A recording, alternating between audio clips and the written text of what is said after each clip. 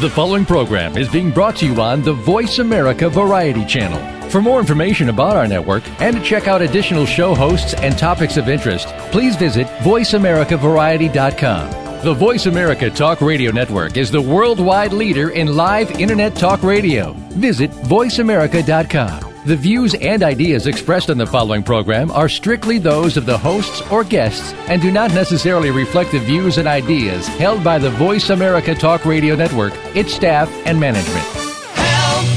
I need somebody. Help! Not just anybody. Help! You know I need someone. Help! Welcome to Family Caregivers Unite with Dr. Gordon Atherley. Family caregivers don't have to be alone in their experiences. You will hear from experts and other caregivers facing the same issues that you may be facing. Now, here is your host, Dr. Gordon Atherley. Welcome to Family Caregivers Unite. This is Dr. Gordon Atherley, your host. I'm a physician trained in Britain and living in Canada. Since retiring from medical practice, I've become an activist for family caregiving, which explains the name of my show, Family Caregivers Unite. Today's episode is Kinship, Caring, and Grandparents' Rights. Now, here's what I've learned from guests in previous episodes of Family Caregivers Unite about the challenges of kinship caring and the importance of grandparents' rights. First, kinship caring is an especially challenging form of family caregiving. Next, kinship caring isn't recognized, supported, or even understood to anything like the extent that it merits, just like family caregiving generally isn't sufficiently recognized, supported, or even understood.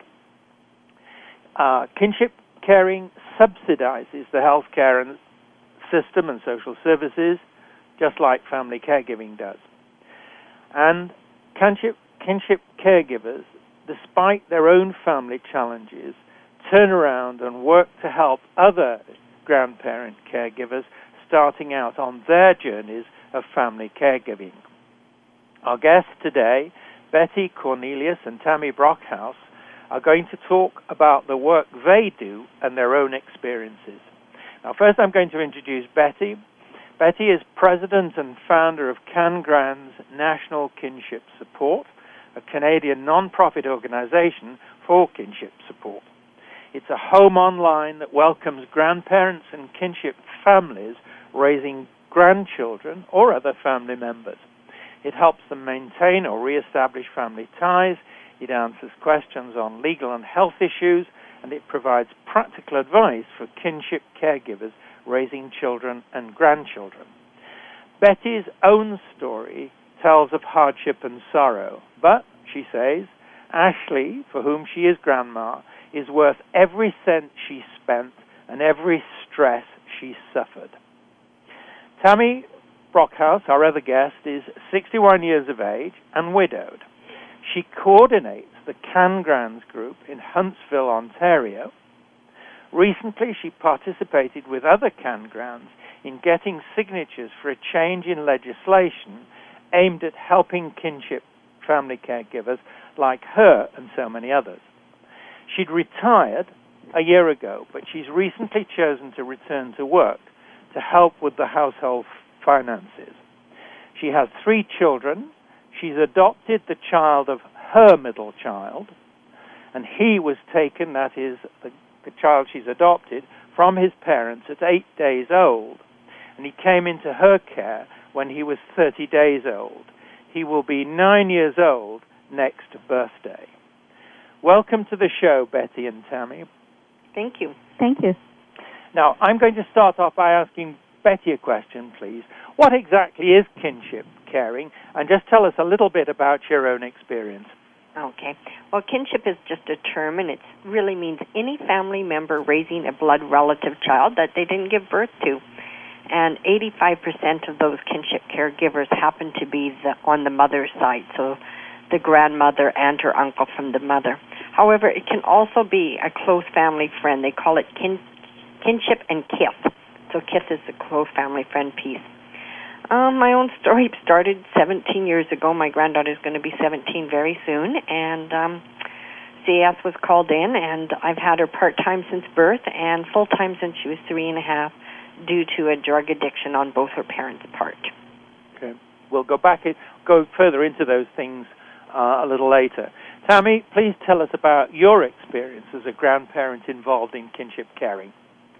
Well, when my son and his partner had told me they were expecting, of course it wasn't what we really wanted to hear, but as the pregnancy progressed, I realized this is my first grandchild here, and I better get into grandmother mode.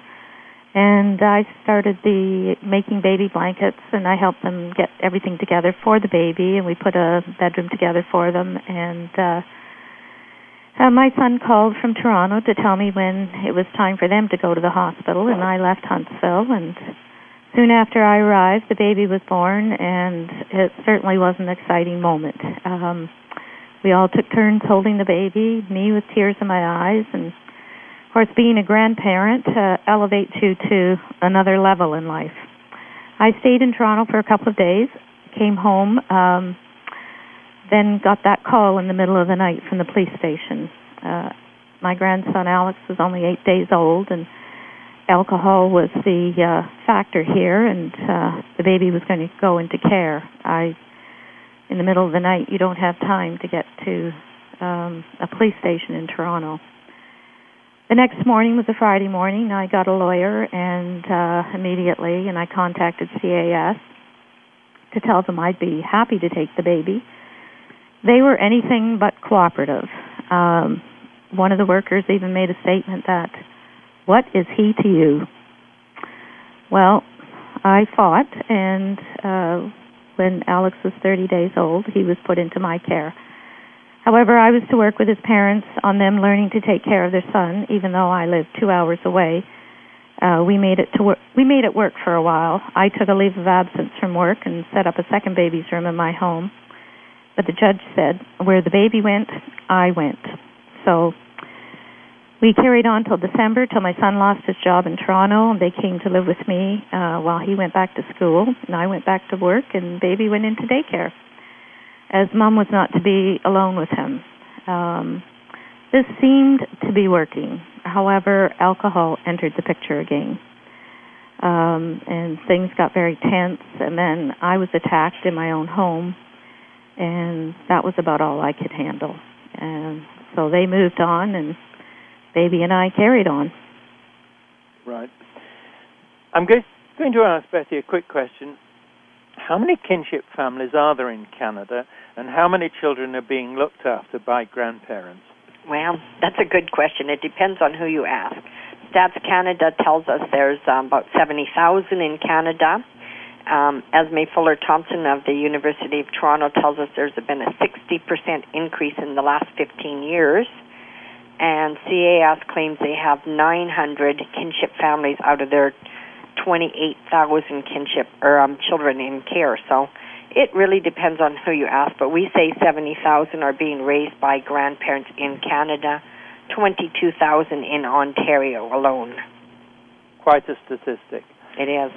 Tammy, I want you to tell us more about your experience, particularly in getting support in caring for your grandchild. And maybe you want to start at the 30-day point, please.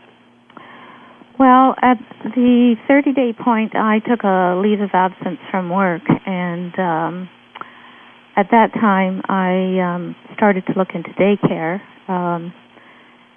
subsidies to see if there was anything available, because eventually I was going to go back to work, of course, and wanted to see what was going on. But this was really a dead-end street for us.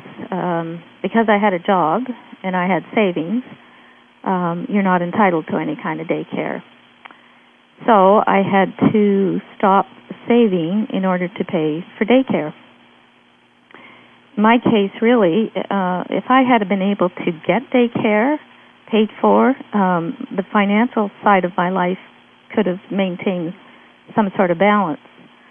But that expense, on top of all the other expenses, was too much for me.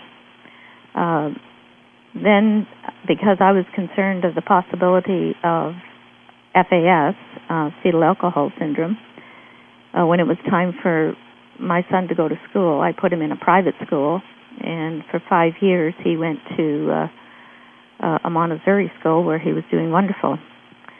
And then last year we started to homeschool, which was grade 3. But going back to support, back in 2002, when my dad was visiting, he read an article in the Toronto Star about grandparents raising grandchildren. And this led me to Cangrands and Betty Cornelius and a whole world of support of others walking in the same path, and all of us helping each of us in some way or another, whether it be legal, medical, financial, or dealings with CAS. But from a government standpoint and community standpoint, there was really nothing. I just wanted to ask you, just to explain a couple of words. You mentioned a type of school. My accent is different from yours. Is it right for me to call it a Montessori school? Yes, that's exactly what he was in. Tell us just very quickly a little bit about that. You mean his time there? Yeah. It was wonderful. He really enjoyed it. It was a small country school, and small classroom size, and the children learned from each other, and with a lot of manipulatives and that, and they progress at their own level. So really, nobody is kind of ahead of one or another.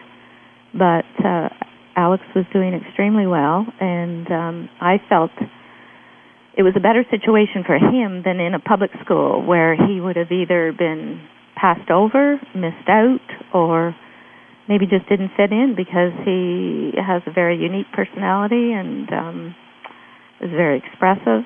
And to me, it was the best solution until we started homeschooling. Right. You used another abbreviation, or an abbreviation, CAS. Not sure, what does that mean exactly? Well, I think probably that's the old term for Children's Aid Society. I think it's called Family, Youth, and Child Services now. Betty might be able to correct me on that. But, yeah, in the States it's called CPS, Child Protection Services, but we refer to it here as CAS. But yeah. Mm-hmm. Okay.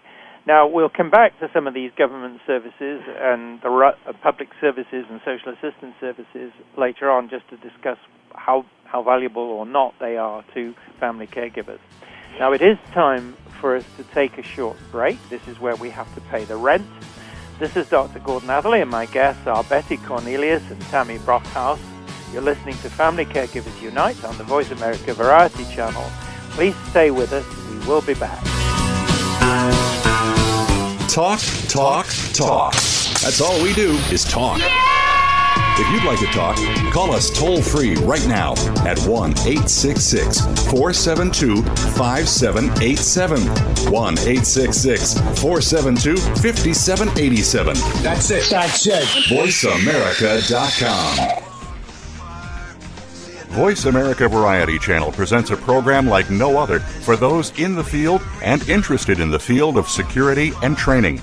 On America's front lines of crime and war with Victory Defense Consulting, hosted by J.J. Sutton and Bill Vanelli. Here, listeners are learning about tactical skills and practices that support efficient, smarter, and more enduring skills. You will receive the most up-to-date information about the security and training industry with detailed discussions and select special guests each week. Tune in to On America's Front Lines of Crime and War, Fridays at 11 a.m. Pacific Time, 2 p.m. Eastern Time on the Voice America Variety Channel. Go inside the inner workings of the entertainment industry to find out what's next in television, film, and on the web. Listen for Next Stop Hollywood, hosted by entertainment insiders and pop culture junkies Brad Roth and Mark Feldstein. You'll find out how your favorite TV shows and movies are created and marketed, from the conventional to the creative. This fast-moving industry has much more behind the scenes than what you see. No matter how big the screen, Next Stop Hollywood airs live Tuesdays at 4 p.m. left coast, 7 p.m. right coast on Voice America Variety. Streaming live, the leader in Internet talk radio, VoiceAmerica.com. Help! You know I need someone. Help! You are listening to Family Caregivers Unite with Dr. Gordon Atherley. If you have any questions or comments about our program, please address them by email to docg@mymonami.com. That's doc, letter G, at mymonami.com. Now, back to Family Caregivers Unite. Welcome back to our listeners to Family Caregivers Unite and our two guests, Betty Cornelius and Tammy Brockhaus. Our topic is kinship caring and grandparents' rights. Now here I want to talk about the key challenges, the really key things for kinship caring, the key responses and the key principles that are involved. Starting with Tammy. Tammy, what have been and continue to be the major problems you've encountered as a grandparent caring for a grandchild? Well, I'll start with there's no financial support, especially for a single income earner late in life. Of course, as the child grows, so does his expenses, clothing, activities. The government cannot seem to grasp that we have rescued these children from the system. The system isn't working. The CAS system has its own problems. Besides saving the government approximately $15 million annually, studies have proven that these children in kinship care flourish. Most of them all complete high school, whereas approximately 80% of foster kids end up in jail, where ours do not. We do not have any respite care. I had to stop getting babysitters, not that they were always available, but because of the cost. And there's also issues within your own family with your own natural children, jealousy, embarrassment by family members. Those can be ongoing problems, too. Betty, why is kinship caring by grandparents so important? Well, I believe it's very important. We pass on their heritage and their roots to them, but nobody can love you like Grandma can love you. And if the child has to be in a home other than with Mom and Dad, then what better home than a kinship home? And again, as Tammy pointed out, our children are doing so much better than foster children are, that the statistics speak for themselves. But I just know that my grandchild's been with me for 15 years. Had she been in the foster system for 15 years, she would be on move number 5 or 6 already, simply because of foster parent burnout. And here she has a stable home with someone who loves her. Yeah. Tammy, you mentioned earlier on you were really involved the legal system. You went to a lawyer. In your role as grandparent in the particular situation, how much help have you received from the legal system, and how useful was that help? Well, the legal system in this situation, the first lawyer I got really wasn't his area, and I had to go to a lawyer that was familiar with working with the CAS. Once I found the right lawyer, she directed me on the things that I had to do. And that was basically just in the process of trying to obtain Alex.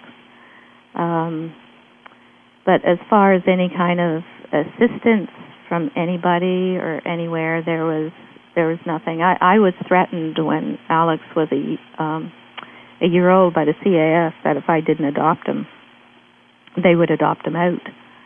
And at that time, I had to get another community service worker involved to get some clarification on that. And they said that, well, they would back off if I went for custody. But I was also told that I should ask the CAS if they would help with subsidizing the adoption, but I was flatly told no. I didn't adopt at that time, but I did when I was ready and when my grandson was ready, and that was 2 years ago, back in 2008. And that was when we talked about it, and we decided on our own this is what we wanted to do. And we made our own family. We have built a family with some of the nicest and kindest people you can find. from all walks of life, and they all got something to offer my grandson. Tammy, you hired a lawyer. Did that cost you money? And if so, was it a lot of money? Well, I guess at that point of the game, anything's a lot of money, yes. I hired a lawyer, and the whole expense at that time with the original court proceedings and what followed and trying to get his parents sorted out, I went through $10,000. And yeah, that's real money. Eventually your savings gets dried up. Sure, absolutely. Now I'm going to ask Betty, again reasonably quickly, what are grandparents' rights and why do they matter? Well, grandparents' rights are something most provinces in Canada don't have, and Cangrands believes they should have. It's really the right to for children to have their right to extended family. We do have Bill 210 covers grandparents' rights as far as kinship and CAS, the Children's Aid Society, goes now. It says that there's supposed to be no more than 5 business days go by before a grandparent is contacted if a child is removed. And on the other piece of that, our adult children break up all the time and tell us to go to where, and we have no leg to stand on to see our grandchildren. So it's a real serious issue. Are you getting much support when you argue for change? No.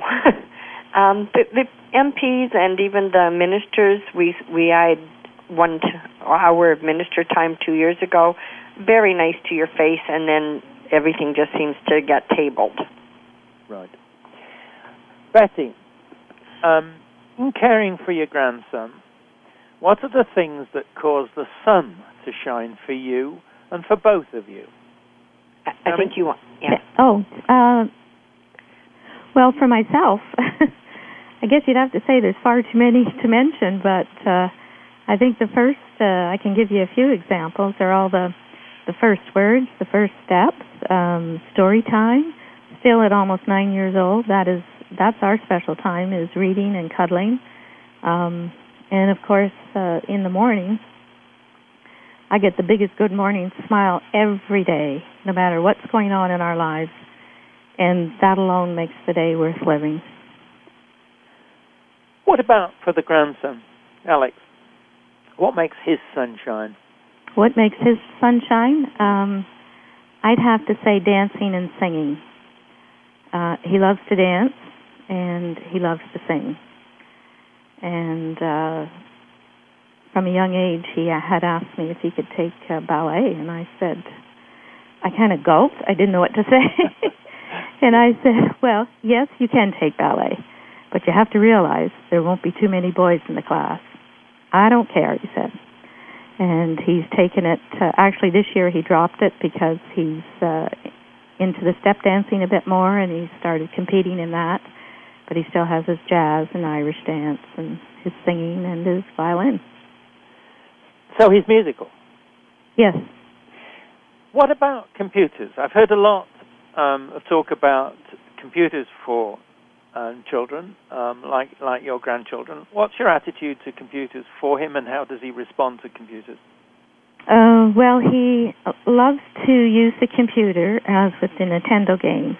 However, I'm very strict with the time he gets on Nintendo, and he's only allowed so many minutes on Saturday and Sunday. And with the computer, there's he has very limited time there. He enjoys it, and he has some websites that he's allowed to go to. However, we are quite busy with our homeschooling and with his own activities, and with our church activities. So we're on the go quite a bit. Tammy, he also uses his computer to do his Latin. Oh, yes. His Latin? Yes. Fabulous. Just fabulous. Is that the Latin part of the homeschooling, Tammy? And in any case, tell us a bit more about the homeschooling. Well, last year we knew that there was a group of us who were going to get early retirement, and the group at the church I was going to, most of them all homeschooled, and I had been trying to get familiar with some of the curriculums and what was going on in the homeschool world. And I'd gone to some of the one of the conferences down in Kitchener, I believe it was. And then I read a book all about homeschooling, the classical education, and why you teach certain subjects and how long you teach certain subjects. And although everybody starts with French, they say French and Spanish are what they call the Romantic languages, and they need to start with Latin because that's kind of the basis of everything. And quite frankly, I've enjoyed it just as much as Alex has. The best kind of teaching, isn't it, where both the pupil and the teacher enjoy it. Now, I'm going to just interrupt with a little bit of an explanation. You see, Tammy is going to have to leave us from this show at this particular point. And the reason why she's leaving us is she's taking a test for her new job, which is going to be as a school bus driver. Tammy's retired, but she's taking this job in retirement to help finance her caring for her grandson. That, for me, and I think for us all, symbolizes the way in which kinship caring is not just theory. This is, in fact, a fundamental change of life for grandparents in the situations that people like Betty and Tammy are in. But let's look back to the answer that Tammy just gave us. In caring for her grandson, there are lots of things that make the sun shine for both of them, and that goes back to the question, the matter of the way in which this is a vital service.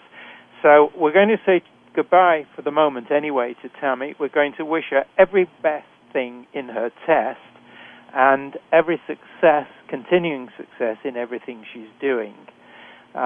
We hope to welcome you again to the show sometime to hear about more of your successes. So cheerio for now, Tammy, and all the best to you. And I'm going to now declare the break because, again, we have the break coming up. So it is time for that. This is Dr. Gordon Atherley, and my guests are Betty Cornelius and Tammy Brockhaus. You're listening to Family Caregivers Unite on the Voice America Variety Channel. Stay tuned. We definitely will be back. News, opinion, your voice counts. Call toll-free 1-866-472-5787. 1-866-472-5787. VoiceAmerica.com. If you are interested in the special investigation and security industry, be sure to tune in to Urban Warrior Radio. Each week, your host, J.P. Sheets, will discuss topics such as fugitive recovery, skip tracing, high risk and personal security, and associated training. We encourage you to call into our program and email to find out more. Listen for Urban Warrior Radio, airing live every Thursday at 10 a.m. Pacific Time, 1 p.m. Eastern Time on the Voice America Variety Channel. This show will keep you prepared and informed. Do you want to know what's really going on these days? Well, Capital Thinking takes you inside the worlds of policy, politics, law, and business. What happens in Washington, on Wall Street, and in our nation's legal system impacts your business every day. We're taking you on a behind-the-scenes tour of all of it. Each week, we bring you unfiltered conversation with a variety of influential policymakers, lawyers, and business leaders. I'm Kevin O'Neill, and I'm your host as Capital Thinking tours the halls of power. Join me for Capital Thinking on the Voice America Business Network each Thursday at noon Eastern and 9 a.m. Pacific Time. The Internet's #1 talk station. #1 talk station. VoiceAmerica.com. Help! You know I need someone. Help! You are listening to Family Caregivers Unite with Dr. Gordon Atherley. If you have any questions or comments about our program, please address them by email to docg@mymonami.com. That's doc, letter G, at mymonami.com. Now, back to Family Caregivers Unite. Welcome back to our listeners to Family Caregivers Unite and our two guests, Betty Cornelius and Tammy Brockhaus. But Tammy has had to leave us for kinship caring duty. Our topic is kinship caring and grandparents' rights. So, Betty, I want to talk with you first about your own experience and the reasons why you set up your website, which is www.cangrands.com. Why did you set it up, and who does it help? Well, I was feeling really alone and isolated, and yet I knew I wasn't the only grandparent in the world, having to raise my granddaughter and step up to the plate. And we moved to our unfinished cottage way out in the bush, like 18 kilometers off the main road, and so I'm really feeling isolated. And so I turned to the web, and I created a website and a support group for grandparents that were denied access to grandchildren, because I'm denied access to my first one, and raising the second one. So the first group I started really covered both, and then since then I split into two lists. But our website is an incredible information and support system for anyone that has to face this kinship care or the denied access piece, and I'm really proud of it. Great. Again, let's go back to the circumstances where grandparents are denied access. What are those circumstances where they lose access to the grandchildren, Betty? Well, access problems usually follow divorce, separation, or death of an adult child. It can also be a conflict between the adult child or the child-in-law, like not liking your mother-in-law or daughter-in-law. Most can restore this with going to court. However, it's a very expensive process, and in Ontario, we do not have that right. We do not have grandparents' rights. So my daughter-in-law told me that I don't get to see my grandson because she split up with my son. I didn't do anything wrong. She stopped loving my son. I never stopped loving my grandchild. So we've been fighting for this for a very long time. That's a painful fight, isn't it? It is. It's very painful. I'm she said to me, I don't want your kind in my life. And my kind is what? I'm a well-educated woman. I live in a beautiful home. I have many lovely things to offer a grandchild as far as values and family traditions, and she gets to choose that. Yeah. She's also chosen to have 3 more babies with 3 more men. Yeah. Now, let's talk about the grandparent-grandchild relationship. When and why is it most important for the grandchild or grandchildren? Let's look at it from the grandchildren's point of view. Well, children internalize, so I believe it is essential for them to have that relationship with a grandparent, and especially when the parents are struggling either financially or emotionally, or separating or divorcing. I mean, we're the first level of defense in their life, where we can be the first reserve for a crisis. We can step in and help, and often at a time that's really needed, we're pushed aside, and the children are used as pawns. Yeah. Let's talk now about health problems, and I'm particularly focusing on the health problems of the children, the grandkids that are being looked after. How do those health problems change the importance of the grandparent-grandchild relationship? And what do those health problems do for the role of the grandparent? Good question. Well, most of our children, I would say a huge amount, over 70%, are fetal alcohol or have other special needs. Example, my granddaughter had triple heart condition, stomach hernia, and a collapsed lung at birth due to drugs from the mother. And then during the first 3.5 years of her life, she had 4 poisonings thrown across the room and was molested. So these kids come to Grandma with a ton of baggage, emotional and health. We're willing to sacrifice and do whatever it takes to get them to be successful. If they go into a system, a broken system, with all these issues, they get tossed from home to home to home, and usually they get drugged, put on medication for their behaviors.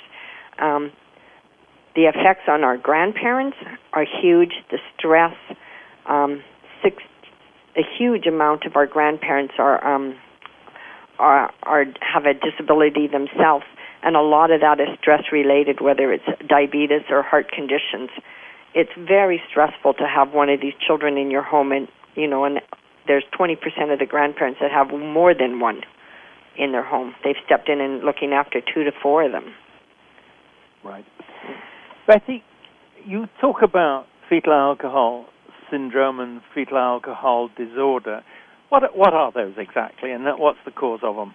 Yeah, well, it's a very preventable disease. Mom just doesn't have to drink during her whole 9 months pregnancy. And sadly, some doctors are still encouraging pregnant women to drink, but basically that's what it is. Mom has either drank and or done drugs, and the child is affected. And a fetal alcohol brain can often look like a piece of Swiss cheese with holes in it and short circuits. Today, my granddaughter might know what 7 times 3 is, or 3 times 7, and then tomorrow she'll say, "You never taught me that," and she believes that she was never taught that because her brain is short-circuiting. Right. What are the particular challenges that children like that face, particularly as they get into their teens? Betty? Oh, all hell breaks loose when they become teenagers. I mean, they've got so much other stuff. Mom and Dad have abandoned them, or they're coming in and out of their life like yo-yos, and then the school is labeling them, and it's a real struggle for a teenage child that has fetal alcohol. It seems to really peak at that point with their hormones kicking in, and it really creates a lot of problems. And, of course, medicine helps, but it certainly isn't the answer. And support and some respite care for grandmothers that are burnt out, and some real understanding people to come alongside these children would be most helpful. Right. Now, I'm going to ask you now about the challenges to grandparents when the parents are unwilling to allow grandparents to care for the children, when there's a blockage. What are the challenges that grandparents face? Well, as Tammy said, you can kiss your retirement and any personal plans goodbye. I mean, I have a Harley, and I planned on traveling across Canada and traveling. We had a Freedom 55 plan. It becomes a work till you die plan. She is well worth it. We'd do it again. But raising a special needs child and a child you didn't plan on is expensive. There's just no doubt about it. So the main one is finances. The second one is lack of support, lack of understanding of what their needs are and our needs are. Right. Let's talk about the mother's side and the father's side grandparents. First of all, as far as you know from the statistics, are both sides blocked equally? And if they're not, why are they not? And what are the consequences?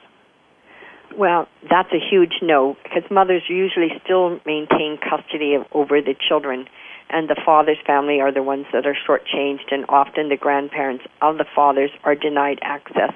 And this is true even in kinship families, because the majority of the kinship children are the mother's children. A mother can actually tell a CAS worker, children's aid worker, "I don't want the family to see my child," and that has to be honored until proven otherwise. So we actually have a term for it. We call it GAST, Grandparent Alienation Syndrome. And a lot of the fathers groups have something called PAS, Parental Alienation Syndrome, but there's been no studies on the effect of this. I can only speak for myself. I was a denied access grandchild from age 8 till I was 16, and then I looked up my grandmother, and my question to her was, "Why did you stop loving me? Why did you stop coming around?" And she hadn't. She had never stopped loving me. She was not allowed to come around from my mother because of a divorce. I want to go back to the effects of fetal alcohol syndrome and disorders on the child, and in particular context. Do such children get into trouble with the law and situations like that? And if so, what happens with and to the grandparents who are providing the care? Well, our children are getting into trouble less than other fetal alcohol children in foster care, and I think that's because Grandpa and Grandma are willing to do whatever it takes. They're willing to do the sacrificing and making sure. And you're 24/7. You don't get the break, so you're there. However, yes, they do get in trouble, and the legal system is just now starting to recognize fetal alcohol, that it's an issue, and that these children do have some special problems that need to be addressed. Yeah. Have you talked to any families, and I'm talking about kinship caring families now, where the child has got into trouble with the law, and what's the sort of impression of the way in which the law is responding to the knowledge that the child has FAS? Yes, actually, one of my grandparents' grandchild set the house on fire just recently, and the police came, and she's trying to explain to him, or the police, that this is a child that has fetal alcohol and something called radical attachment disorder due to drugs and alcohol abuse from the parents and neglect and abuse from the parents. And the police just see the kid as being a bad kid. They don't understand that there's overlaying issues. And so that is something we need to do a lot of, awareness about. Right, and that's awareness among the legal authorities that we're talking about, isn't it? Exactly. Yeah. But even our neighbors, I've had a neighbor that said to me, like, what's wrong with that child? Why don't you put her on some drugs? Like, why is she behaving like that? And for me, drugs are not the answer. I've refused to medicate my grandchild, and in the end, I've been right. She just finished grade 11 there with an average of 76% with no IEP, no individual educational program. And I think she's doing amazing. Great. Now, I'm going to interrupt you there because we're going to come back to these things. But it is time for the break again. So let's take this short break. This is Dr. Gordon Atherley, and my guests are Betty Cornelius and Tammy Brockhaus, who's had to leave us for kinship caring duty. You're listening to Family Caregivers Unite on the Voice America Variety Channel. Stay tuned. We will be back. Talk, talk, talk. That's all we do is talk. If you'd like to talk, call us toll-free right now at 1-866-472-5787. 1-866-472-5787. That's it. VoiceAmerica.com. Emotional intelligence has been documented to be the most important skill for a leader to move up in an organization. Leaders Playbook will unpack what emotional intelligence is, why it is important, and how you can raise your emotional intelligence for yourself, your direct reports, and your team. Join Dr. Relly Nadler every Monday morning at 9 a.m. Pacific, 12 p.m. Eastern to the Leaders Playbook on the Voice America Business Channel. Your success could depend on it. Get ready to change your life. Achieve your dreams, become a success story, and accomplish so much more. Tune in to Life Radio with Todd Newton. It's your open access to leading authors, experts, and trainers from the world of self-improvement, hosted by one of the world's top certified life coaches and motivational speaker, Todd Newton. Achieve the highest levels of personal development in all areas of your life. Listen to Life Radio with Todd Newton, Tuesdays at 5 p.m. Eastern, 2 p.m. Pacific on the Voice America Variety Channel. Stimulating talk. It gets those synapses in the brain firing really fast. All the time. The #1 Internet talk station where your opinion counts. VoiceAmerica.com. I need someone.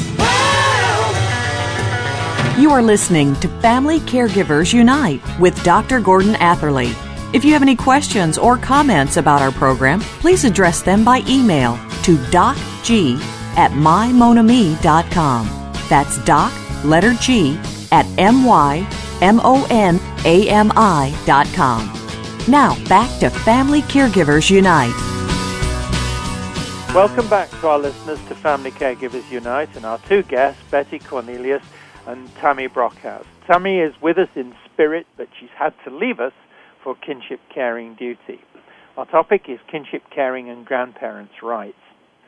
Now, Betty, you're involved with efforts to change the law to establish grandparents' rights in Ontario, Canada. Let's talk about those efforts. First of all, Betty, what's the history of these efforts to get the law changed, and how are the efforts progressing? Well, the history for me is back in 1992. My son had the first grandchild, and I wasn't allowed to see that child because they split up. Then in 93, he had another baby, the one that I'm currently raising. But in 97, they were still together, and they broke up, and she told me I didn't have any rights. I went to a lawyer and found out Ontario doesn't have grandparents' rights. So I went to my local MP, which was Dan McTeague at the time, and he created a grandparents' bill. That was in 97. That bill got first and second reading and didn't pass. And since then, we've had 4 new bills, grandparents' bills, be presented by MPP Kim Crater from Niagara Falls.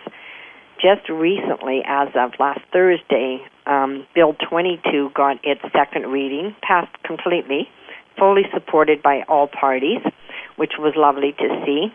But all of these bills have died a fatal death on what they call the third and final reading, which is because the government takes their break, and then they table everything, which means file 13, throw it in the garbage, and we start the whole entire process again. So we're hopeful that Bill 22 will pass, and yet from history it tells us that it won't. Okay, I'll come to my wishes over that towards the end. But next question is, what are the most important things that need changing in the law as it stands? Well, I see support for grandfamilies, kinship families, is being number one. We get 5 times less money and support than foster families, and our children are doing better. So for me, that's number one. And then, of course, number 2, to get this grandparents' bill passed. And all that bill does is ask for the right to go to court. So you're still preventing a grandfather with two heads and 4 arms, perhaps, having access. But you are allowing each individual family to at least present their case. Right. Now, I'm going to ask you this question. In whose best interests are the changes, and why are the changes so important? Oh, well, the best interest is for the children. It's the children who are suffering. You know, myself, I thought Grandma didn't love me anymore. For the kinship children, I have to tell my granddaughter, sorry, no, we can't afford it. Sorry, no, we can't afford it. Where I had 32 foster children in my home over the last 40-some years, and I never had to tell a foster child, no, we couldn't afford it. I just phoned the worker in, and yes, whatever I wanted, they got.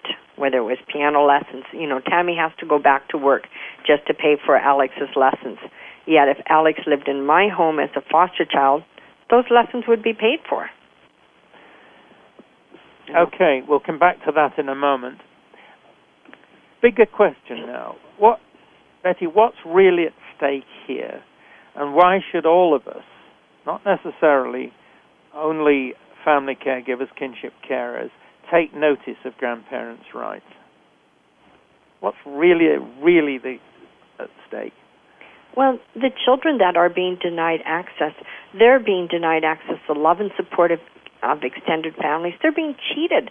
They're cheated out of their roots, their heritage, love, family traditions, family values, really special things. Might not seem important unless you've never, had them. But passing down my great-great-grandmother Hampton's special gingerbread recipe. She's 97 years old. She's taught every one of the grandchildren how to do this, except for my grandchild. She doesn't get to do that, and that grandchild doesn't get that experience with that lovely, lovely 97-year-old lady. Yeah.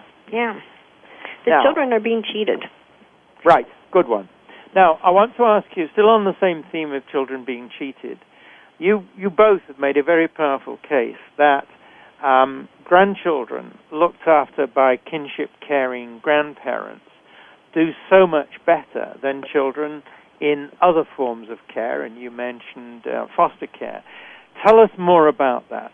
First of all, what are the statistics again? And secondly, how and why do they do better? Well, how and why is because I think the grandparent, nobody loves you like Grandma loves you. And you're not being bounced from home to home. average foster child is moved every 18 to 22 months. So again, my granddaughter's been here 15 years. You do the math, she would be on, home number 5 or 6 now. And after group home number 5 or 6 or foster home number 5 or 6, you end up in group home. So how can they do better when they're always being changed? Things are changing for them. We offer our grandchildren consistency in a home, love in the home, and we're willing to fight to the max for them. Okay. 50% of all foster children are not finishing school. Our children are finishing school. My granddaughter, I wouldn't even allow an IEP, an individual education program. She's not only going to finish school, she's going to finish school in the top percentile. Right now she's striving for 90s, and she can do that. This may sound like a tough question or a cynical question, but it's not intended that way. Does that mean your granddaughter is going to become a valuable member of society, earning her own living and contributing to society? She sure is. She sure is. I am so proud of her. She starts staff training to be a counselor at a special needs camp, and she's going to be taking her first staff training on Thanksgiving weekend. So she's sacrificing time for her family for training that is going to steer her to be a valuable part of our community. Right. And her goal, her bigger goal is to be a lawyer, but she wants to work with special needs kids, and she wants to be a children's lawyer. Now, still on the same track, let's talk about the sad instances where children with FASD wind up in the so-called justice system and maybe in jail and things like that. Let's go back to this question of how kinship caring, grandparents' role with the child can make a difference there. I think because Grandpa and Grandma don't abandon them. I had a foster child who was very violent, and they moved the child out of my home due to that problem. And, chicken and the egg question, was she violent or is she fetal alcohol and violent? But they put her in a group home, and she's on drugs, and she has total strangers looking after her, where if indeed one of our fetal alcohol grandchildren does end up in the system, we're still going to be there. We are not going to abandon them. Right. You talk about drugs. You're talking there about medication. Medication. I'm sorry, I should say medication. Oh, yes. No, it's perfectly fair. Yeah. Let me ask you this question. How useful are medications, and when are they useful? When kids are getting into the kind of situations you've been talking about, when are medications useful, and if so, when? Well, I'm not an advocate for medication, so I'm going to say no. But, of course, there's a time and a place for them for every, for children that need them. I have girlfriends that are raising grandchildren that are definitely on some medications to control their violent behavior or to control them in other ways so that they can focus to be able to attend school. And, of course, they're needed for those cases. But I'm not a big advocate of it. I prefer to try natural ways, emotional freedom technique stuff, and psychotherapy. Now, let's go back to the case that we're making for a change in the law. All those points that you've made to me just now seem overwhelming in their importance. That is to say, medications don't solve the problem. Foster care and these depersonalized services don't work all that well. But kinship caring by grandparents does work. It keeps, is this right? It keeps kids out of trouble. It creates happiness for kids and for the grandparents. And it relieves society of a considerable burden. So my question to you is this. Why are people, legislators, bureaucrats, so hesitant about the value of family caregiving, kinship caring in these situations? Well, I think it all comes down to the old pocketbook, and, we're doing it, and we're doing it without too much fuss and crying. So just, let us whine a bit. They know. I mean, the bottom line is they know we're not going to turn our children into them. Madam Mueller, a couple of years ago on national television, said, if you can't afford your grandchildren, just turn them into CAS. Just bring them to the Children's Aid Society and the government will look after them. There's no way. I'm telling you, we would be eating Crown glass and a lot of macaroni before I would turn my grandchild into CAS. Right. And I know no grandparent that would be willingly to do that. What use is to you and the people like you who are making these efforts to get things changed are bits of publicity, like, for example, this show? How much help can we be to you? Well, you are a huge amount of help. Every time we get some media, a trickle-down effect happens, and it's not a lot, but maybe 5 to 15 new people will hear about us, and somebody like Tammy's father was reading the paper or listening to a radio, and he'll tell her, and just him telling Tammy she started a chapter and she supports another dozen people up there. So there's a trickle-down effect, and it's so needed. Yeah. And with kinship caring grandparents helping each other, there's a sense of, can I call it solidarity, of uniting, feeling that you're not alone, feeling that others are walking with you. That's important too, isn't it? Very, very important. Because you do. It's an overwhelming life. It's not a life that most people would choose, I call it the club. Nobody wanted to join. And just to have some other people in there and say, wow, I'm not alone, and, oh, you know what I'm talking about when I come home and I found an 11-year-old who's colored all over the hardwood floor with her crayons and then denies it when it's only her and me in the house. I can phone her or get online and talk to another grandparent, and they go, oh, yeah, honey, that's the short circuit in the brain. Don't go to the problem, go to the solution. And I'm like, what do you mean go to the solution? Because there's no point asking her why she did that, because she has a short circuit in her brain. Right. So you go to the problem. Oh, there's crayon on the floor. Can you wipe that up for Grandma? Yeah. Now, there's no cure for that short circuit as far as we know, and there's certainly no medication for it, but there are grandparents, and there are, Betty, people like you and also Tammy and many others who are able to do very good things to address that short circuit. So I want to say to you, first of all of you, you in particular, Tammy, and every one of you, all strength to you. You need it, and anything that people like me can do to help you, please ask us.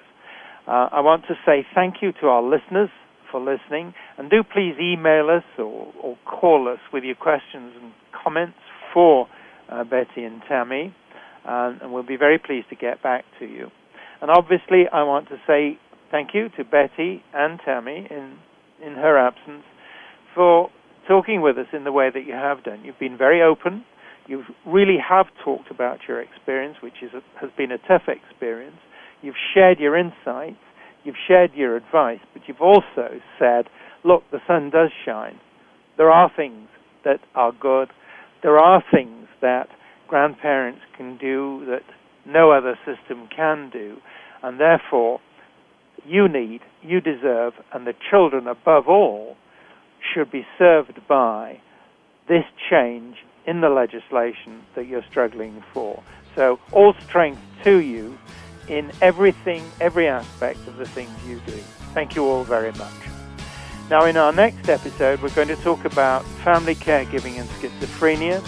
Please join us, same time, same spot on the internet.